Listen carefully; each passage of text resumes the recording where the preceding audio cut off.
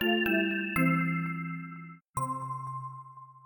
we're going to talk about a topic that we have considered talking about, I don't know, maybe 9 months. Since we first heard about it, which was about 9 months ago. About January. We're going to talk a little bit about the David and Louise Turpin case. And we'll talk a little bit about that case, but kind of spend a little bit of time talking about other cases that are similar to this that involve parents engaging in actions that tend to harm their kids. Right. And we're not talking about, some of the typical parenting style issues like authoritarian parenting and stuff like that we've talked about before. Instead, we're going to talk about more pervasive, more, you've seen words, especially regarding this case, words like sinister and some of these really dire phrases used to describe families who engage in these types of behaviors. Right. This is for me, was a particularly fascinating case. There was a show on years ago, The Duggars, the 20-some kids or 19 or something on some number. And I always wondered, what were the motives behind that? What would motivate a couple to have 15 or 18 children? And everybody wonders about that, and becomes fascinating fodder on TV shows and reality TV and all that, and you start following them in magazines and on the internet. But this particular case, and you use the word sinister, is especially troubling because of the degree of control that these parents were able to exercise over these 13 children. Right. I think there were 13 children.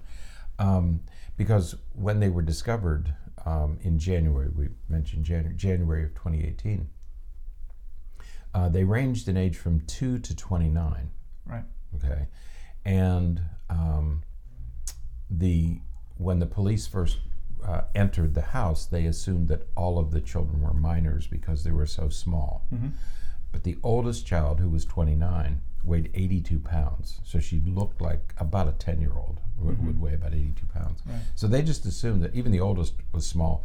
They were very small, very pale, obviously malnourished, and 3 of them were chained to beds or chained to something.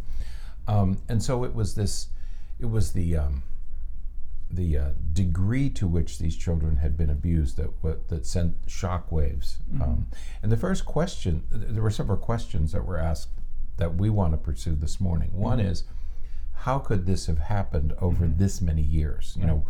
Why didn't anybody, there were 13 kids in this house, and the neighbors and mailmen, delivery people, why didn't anybody ever know that something was wrong? Right. Okay. I don't know whether I don't know that they were ever in school, but certainly school officials would have been alarmed by the size of the children. Right. So one is, how could it go unnoticed? Second, why would parents do this to their children? Right. We always hear about mama bear, it brings out the mama bear, and we would do anything for our children. And that's the way most people talk. And here this couple did these horrific things. They only ate once a day, and they only showered once a year. That came out in the trial. Right. That they were allowed to eat once a day, they were allowed to shower once a year. And so the next question is, what drives parents to reach this level of sinister behavior? And then the third question is, so why didn't anybody know? What motivated the parents? What drove the parents? And then the third thing is, why did the children tolerate it? We're not talking about kids. We're talking about a 29-year-old adult. So how was it that they were able to stay captive for so many years? Right. So these are the 3 questions that we wanted to pursue. Right. And generally, why do parents do this to children? Right. Why are they cruel? Right. And so, we're talking about this case and addressing these 3 questions with the knowledge that there are many things that some parents do that harm their kids. Right. And so we're not going to be referring to like sexual abuse or anything like that, because as far as far as we know, and that has ever come out, there was nothing like that happening in this with this family. There was no evidence that there was any sexual abuse. There are certainly cases where that is what happened, but this isn't one of those. Speaking of which, you're a video fan. Yeah. Movies. Yeah. You like movies. Did you ever see The Room? No, I didn't. Okay. The Room is the story of a Austrian man who kept a girl captive, imprisoned in his house for 24 years. Right. And she had, over that 24-year period, she bore 7 children. Right. And I didn't know about the story, but I hadn't seen the movie, and I wondered if you hadn't seen it. No, I haven't seen it. Okay. So we're approaching this with that acknowledgement that this is a different kind of case than those kinds of cases. That's those are different. Right. For a variety of reasons. And as we go through some of these, answering some of these questions, it's clear that this is a different kind of case than those kinds of cases. So the first question is, how was it that nobody knew? Right.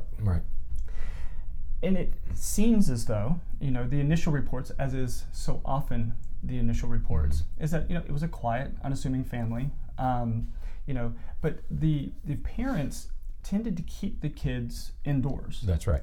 They rarely went outside. Right. They had 2 residences. One was in Texas, where they lived from until 2003. Okay, so from 1980 something to 2003, they lived there, but the neighbors describe it as sort of a rural area, and so there were people living across the street, but people sort of kept to themselves, so it wasn't. They did say one thing, that they would see the children marching in a circle on the second floor of the house at night, and so there were some signs, but it wasn't until the family left the house, and this is one of the problems. Why didn't anybody know? When the family moved to California in 2003, people went into the house and found ropes tied to the beds. There was a lot of filth of feces, and it was obvious that the house wasn't well kept, and there were some dead animals around and things.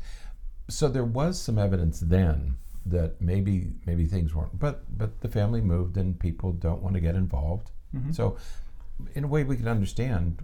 I mean, in Florida, this is not uncommon not to see your neighbors. I mean, I have neighbors who live 20 feet away from me. I would not recognize their children if I saw them out in the street. Okay, that's not uncommon in Florida. I know the parents. I've seen them; they're out. But the boys, their children are very, very rarely. They go to school. They're well behaved and everything. But people in Florida don't see each other. Right. I mean, and I assume that that's the case most places. Yeah. I mean, I have. There's a little girl who lives across the street. We haven't seen her for months. I mean, I know she's there and she's safe. But so it's not atypical that a family could do this, and people just would, mind your own business and don't get involved, So that's a little understandable in Texas. In California, less so, because now you have 13 children, and neighbors were always a little suspicious. But again, nobody wanted to do anything. Right. Okay. So they didn't have suspicion to the point where they felt like anything needed to be done. That's the problem. Right. Who would have thought, in your wildest imaginings, that parents would do this to children? I mean, it's just, you can't get there. I mean, we were all stunned when this house was finally discovered. Right, and I think that it is such a fine line, because how many times have you seen something and you're like, there's just something about it that just doesn't feel right. If you say something, then it creates this investigation, and then all of this stuff could potentially happen. You're going to be questioned, and you're, all this, and then nothing comes out of it. Or you don't say anything, and then, then there's the risk of something like this coming out. That is such a delicate balance, because, everyone has different lifestyles. Everyone chooses to live their life a little bit differently. And just because what they're doing is suspicious or strange or unusual to you doesn't mean that it's going to be reportable. It doesn't mean that it's some, if somebody called the Child Protective Services and says, the kids are like marching in a circle at night. Child Protective Services, they're not going to do anything about that. Have you ever seen them be hit or maltreated? No, I haven't ever seen anything like that. And so they're not going to open a case anyways. Right. So and we don't have a system to react to this stuff. And what would you do? Would you send the police because they're marching around in a circle, or you send the police because you haven't seen them? Well, we would do that all the time in Florida, because you frequently don't see your neighbors. You're not going to call the police and say, hey, I haven't seen these people for a couple of days. I always worry when I see newspapers on the driveway. In Florida, they throw them on the driveway, and after about 3 or 4 days, you begin to wonder, are there dead bodies inside, or are they on vacation? You know? Because you don't typically see people out in Florida. Did they not do that in other states? No. You keep being specific about Florida. I didn't know. I've never lived in another state, so I don't know if it's... No, we had papers delivered. They were delivered by hand, paper boys. Are you talking about like the 1950s? 1830s. 1830s, okay. Yeah. No, Florida was the first place that I saw papers thrown out of a car. That was in the 80s or 90s. I mean, I had lived other places, but I had never seen papers delivered that way. Yeah, I mean, it's always been like that my whole life, so I didn't Really? know. Yeah. Every once in a while, somebody will have like a little... Yeah, those little tube mailboxes but below their mailbox. Right, but most people just get it thrown on their... Right, yeah, this was the first place I had seen that. And I always liked it. They're wrapped in plastic, and because we used to fold the paper. Right. We used to fold them a certain way so we could throw them, so they wouldn't unravel. So you'd ride down the street and fold them up and throw them on the porch. They put them in plastic bags here, and then it rains. Right. So then you have some days you had a soggy paper. Right. Well, the plastic bag is supposed to help with that. Yeah, I think. But depends which way they are. It's a very thin plastic bag. No, but it's not unusual in these warm climates. Right. I mean, you can go through areas of Arizona and Nevada where you don't see people for months at a time because people stay inside. Right. So that part's not unusual. And then what do you say? What are you asking people to respond to? So, in a way, I don't think we should blame the neighbors. Sure. It's not their fault that they didn't report. It's understandable why they might not. Right. Okay. Now, the second question that you posed is an excellent question, and that is, how do parents get to the point where they're doing this? How did these parents get there? Right. And it is important to not just specify these parents, because there are other cases where this says, these kinds of things have happened. And I think that there's a point that you made just a moment ago that I think is key and certainly reflects this author. This is the article that we're kind of pulling some stuff from is from the Independent, written by David Cantor. He's a forensic psychologist. Right. From England, from the UK. From University of Liverpool. But he's a well-known, I mean, the reason we wanted to use this article is this is a very well-known, highly respected forensic psychologist. I mean, he's done a lot of work in this area. So I was very interested in reading his account of this. Right. Yeah.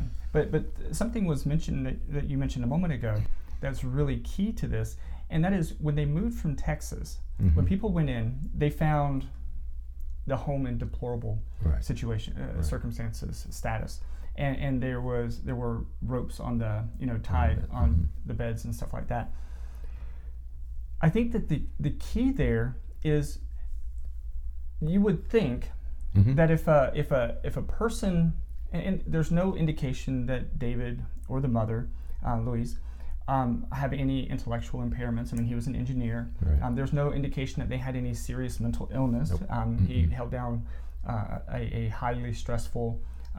He was an engineer. Right, job for an extended period of time. Right. So there's no indication that there were any of those issues. Why would they leave the home like that, knowing that they're going to absolutely be tied to that? Right.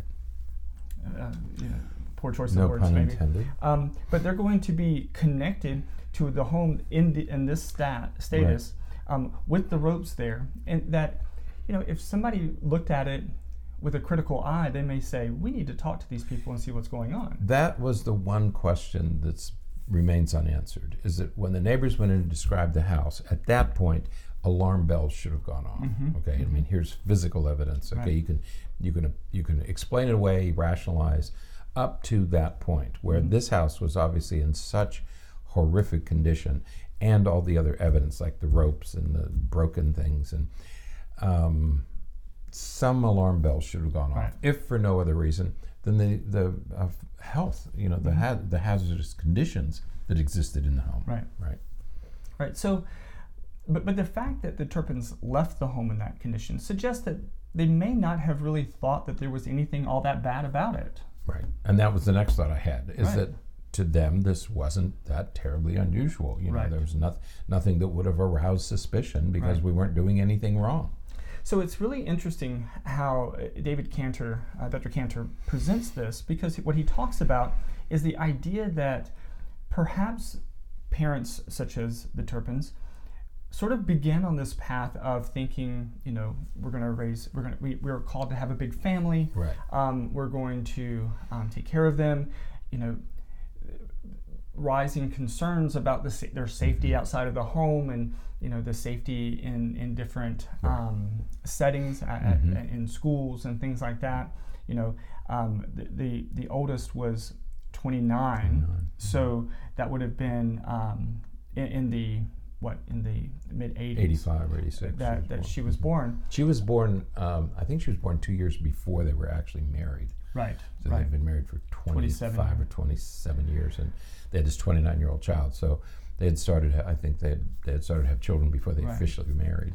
Right. But if you're thinking about that time frame, it was within that 5 to 10 years after that child was born, that first child was born, that you start having some of those real big concerns about safety in schools Right. and school shootings and some of those kind of things. That's right. So certainly they could have had some of those anxieties, and if they felt that they were called to have a large family, and if they believed that there was maybe some they had a religious or spiritual calling to protect their family and to have this size of a family, that it could have begun by these very innocent and appropriate and noble perspectives that just got out of hand. And yesterday we talked about things being on a spectrum, a continuum. Okay, there are many parents, and this is very, very common around the country, who say, I want a large family, and I want to isolate my children from the bad things that are happening in the world. I don't want them exposed to that Nobody questions that. I'm Right. going to homeschool my children. I'm going to limit their access to media. That we're not going to have cell phones. We're not going to have a TV. And it sounds perfectly reasonable. They're going to be homeschooled. We're going to go to church, and this will be our community. It'll be family, church, and homeschooling. And I'm going to isolate them from all the bad things that occur in the world, and I'm going to keep them safe. And it's perfectly reasonable when it's 2 or 3 children. Even 5 or 6. Okay, I'm going to have a large family. Right. As you're getting up to 13, That's, I think, one of the key issues here, is that, in a way, what the Turpins did was simply the extreme version of what many American families are doing today. right? Okay, At least from the beginning. they From the had beginning, yeah. far more than 5 or 6 children. Right. They exceeded, things got out of hand. Right. I think, and that's one of the things that Cantor Right. raises in his analysis. He said they were probably motivated the way many millions of Americans are motivated today, but they lost control. Right. Yeah, and lost control from a variety of perspectives. In 2011, he filed bankruptcy. Right. And that was the same year that they labeled or had their home identified as a private school. That's right. With him as the principal. Right. And so, but you can almost hear them say, we have a calling. The world is a dangerous place. Yeah, we have a calling to have a large family, and God will provide. We know, we're convinced that we're supposed to do this, and somehow God will provide. Okay, Right. Well, that didn't happen, or didn't happen the way they assumed it might. Or didn't happen in a way that was healthy for the kids. Right. So if they felt that it was appropriate for the kids to eat once a day and shower once a year, if they felt like that was okay, that would keep the kids alive and functioning, Well, I think that, and he may have thought that, well, I'll have all these children and I'll get a promotion, or I'll make more money, or Louise can go. Something will happen. God will show us a way to provide for these 13 children. When that didn't happen, they started to have financial problems because they were somewhere between $100,000 and $500,000 in debt. So they declared bankruptcy and reorganized. But again, lots of people declare bankruptcy. Right. Okay, so it's not terribly unusual that something like this would happen. But I think that this is simply this is at the other end of the continuum. Right. Okay, that they didn't do anything unusual, bizarre, or atypical except in the size, the dimensions of it. Okay. Right. They had too many children. It became unmanageable because the point that Dr. Cantor makes at the beginning of the article is when you have a large family, it's either chaotic or you begin to develop rituals to keep things under control. I think the Duggars had some rituals that they used. Older kids would take care of younger kids, and they had ways of doing things. How do you manage 15 people? I mean, that's a team. And so you have to have some rituals in order to gain control. Well, because the Turpins had more than they could handle, and fewer resources. Right. Then the rituals became more extreme. Right. And that's what Cantor thinks happened in this case, is that the rituals became extreme as they tried to gain control of what was an uncontrollable set of circumstances. Right.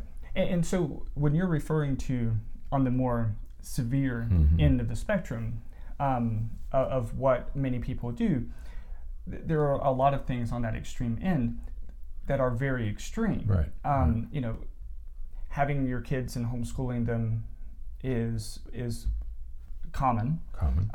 Doing so with 13 kids starts moving towards that extreme end. But then when you start getting to the extent to which they exerted control over the kids, we're getting to the very extreme end, and that's where we're hearing about the ropes and the chains. Yeah, they were chained and they were denied like food. That. And they were beaten, and they were beaten for small infractions.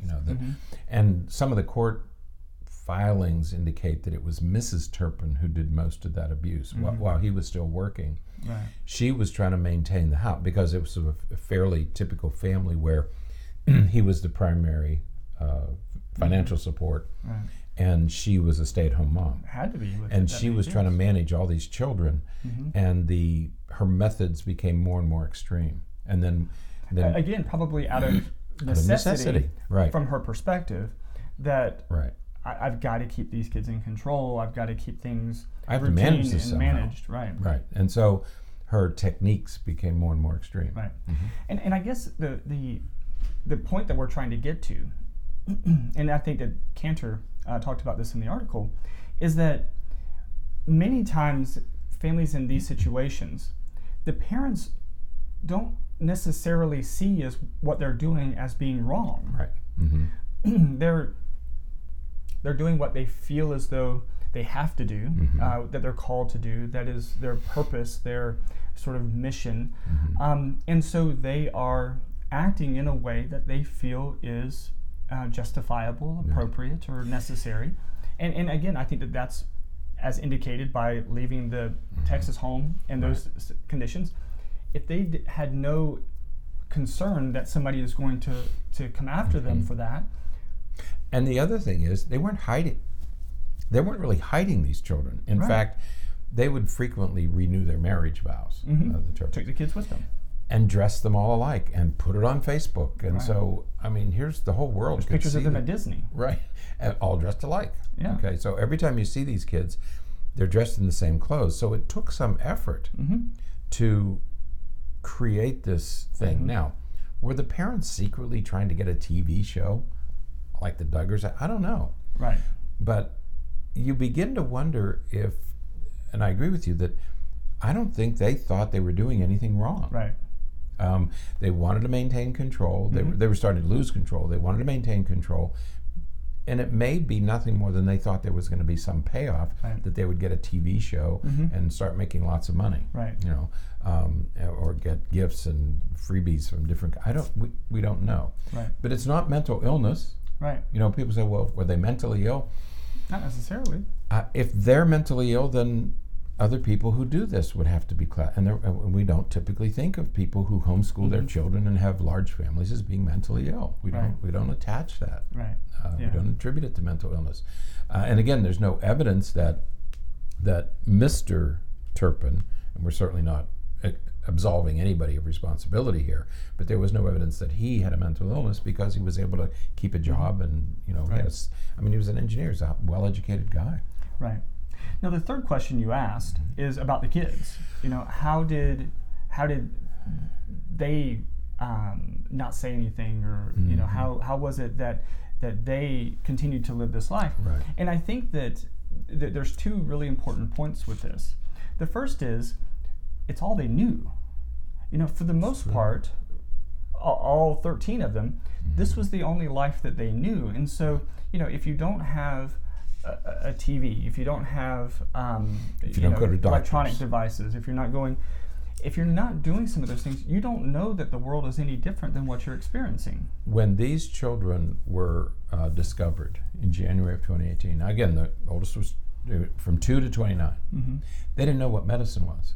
Right. They didn't know what a policeman was. Mm-hmm. Yeah. That's how isolated they had been kept for their entire lives. Right. So not knowing the world, and they were intimidated, frightened, fearful. In fact, when the girl, the 17-year-old daughter, escaped, she and a sister escaped. Right. The sister went back. Yeah. Crawled back in the house because she was afraid. Right. Of going through with this plan to announce. So it was the other sister, the 17-year-old, who had the courage to continue to find somebody in authority who could come into the house, and all she wanted to do was release the children. Open the house and release her siblings, because she knew that they had been in prison. Which is the second point. In some way, and we don't really know how or why, in some way, that 17-year-old found out, discovered, learned, and we don't, that this was wrong. Right.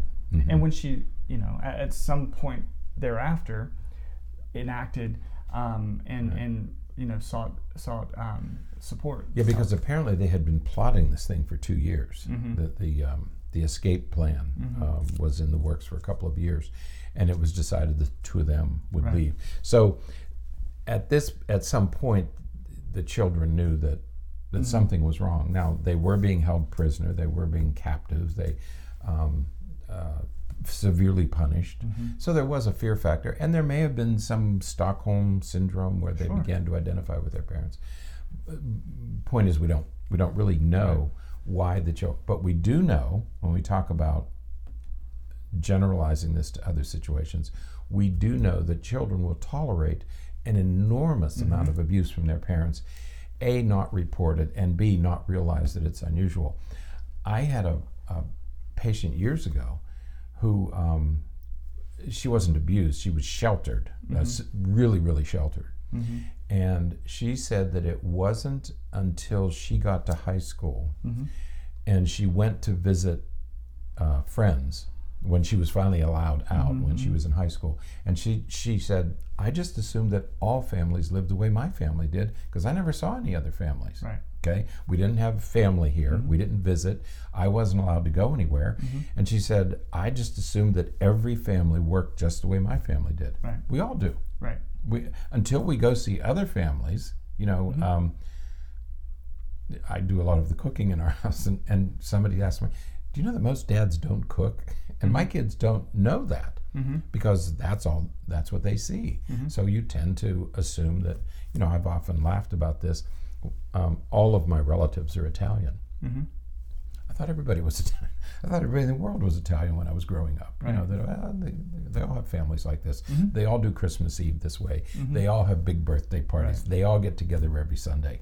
I just assumed that everybody did that. Right. That's all you know. Right. Okay. So you can't really fault anybody here, because they didn't know anything else. Right. And so, the kids didn't say anything, A, because they probably didn't have much of an opportunity to. B, there was certainly some fear, and stress and anxiety involved. But see, they didn't know any different. They didn't know that that what they were experiencing necessarily was problematic. Right. And when you have parents telling you that they're protecting you from the bad, you've had if patients. This is bad, imagine what it must be out there if these people are telling me that that's there are dangerous. People who are going to hurt you. I can't say, I'm not going to send. We have children come in and tell us that they were afraid to go to school because they were told that if they went to public school, they would be picked on and bullied, and their teachers would be mean to them. Okay. And they go to, and that doesn't happen. But that's what they're told. Right. And that's what these kids were told. That it's a very dangerous world, and we're just protecting you. Right. Yeah. It was a pretty easy sell to kids who didn't know. Yeah. So a lot of cases like the Turpins involve these. We often ask these same three questions, and it's really important that we remember that in a lot of these cases, we tend to, as a society, we tend to keep to ourselves. We tend to keep to our own. We don't necessarily intrude on others and report others, even if we have a bit of a concern. Parents tend to do what they feel is the best for their kids. Right. Most parents do not seek to harm their kids overtly or sinister. We're saying most. Right. Some do. Some do. Right. But most don't. Right. And kids only know what they experience. Right. Their life is normal. Before we leave this notion, there is some. There was some evidence that came out later. Louise Turpin was one of 3 girls. She had 2 sisters.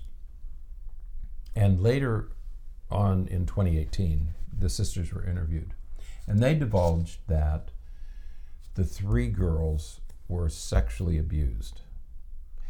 One of the articles I read said that they were sexually abused by a grandfather.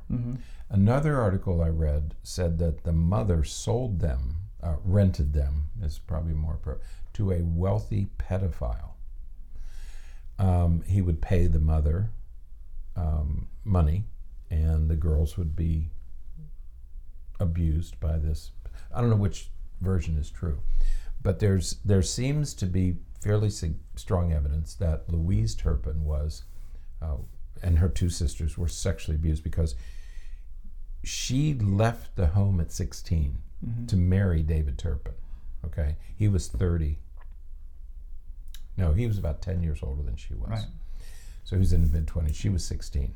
Right. And he was born in 81. She was born in 86. So she left the home at 16 to escape the sexual abuse. He wasn't born in 81, 61. 61 and 61, right. So her sisters thought that she was living a fairy tale existence. Okay. She was probably in way over her head, and it may be that he succeeded in browbeating her into this way of living, that I'm the head of the household, you will do, this sort of arrangement where you're going to be taking care of the house and the children, I'm going to go to work, okay, but I'll make the decisions, and you're much younger than I am, and so I was able to do this. But for her to get to that point, he didn't necessarily have to browbeat her. It could have just been. She probably already was. It could have already been that was her perspective, and he was saying, "Hey, I will take care of you. You stay home and take care of the kids. We're going to have this large family." And for somebody who had been abused all of her life, that may have sounded like a good deal. Okay, so again, it goes back to that idea that maybe this was better than what she came from. For her, right? For her, this may have been a better deal because they looked happy in all of their pictures. They had this, at least the outward appearance, because they have pictures of them from the time they got together when she was 16. He was 7 years older than she was. I think he was 23. That from the time they got together, they have all these pictures of them, how happy they were, and they were having children, and they had the big family, and everything looked okay. I mean, he had parents. Right. If we discount her, his parents were still around. somebody was a minister. I don't know, his father or her father was. They a married minister. when he was 30 and she was 22. That's what it was, 30 and 22. Yeah. Right, because there was an 8-year difference between them. And so, but she left the home at 16, okay, and to get away from the sexual abuse. And so maybe this seemed better to her, that she said, okay, this is what I have to do. And then it got out of hand. Or it seemed normal to her. So she was, we don't want to talk about mental illness here, but she was damaged. If the sexual abuse is true, if what has been reported by her sisters is true, she was damaged. She was traumatized by this, by her early life events.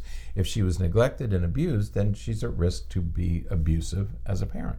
Okay, and so there is a possibility that she was a victim of long-term sexual abuse, and that she was traumatized by it, and that was reflected in her child-rearing practices. Because in the court proceedings, she's the one who's accused of most of the physical abuse and the shackling and the tying the kids up.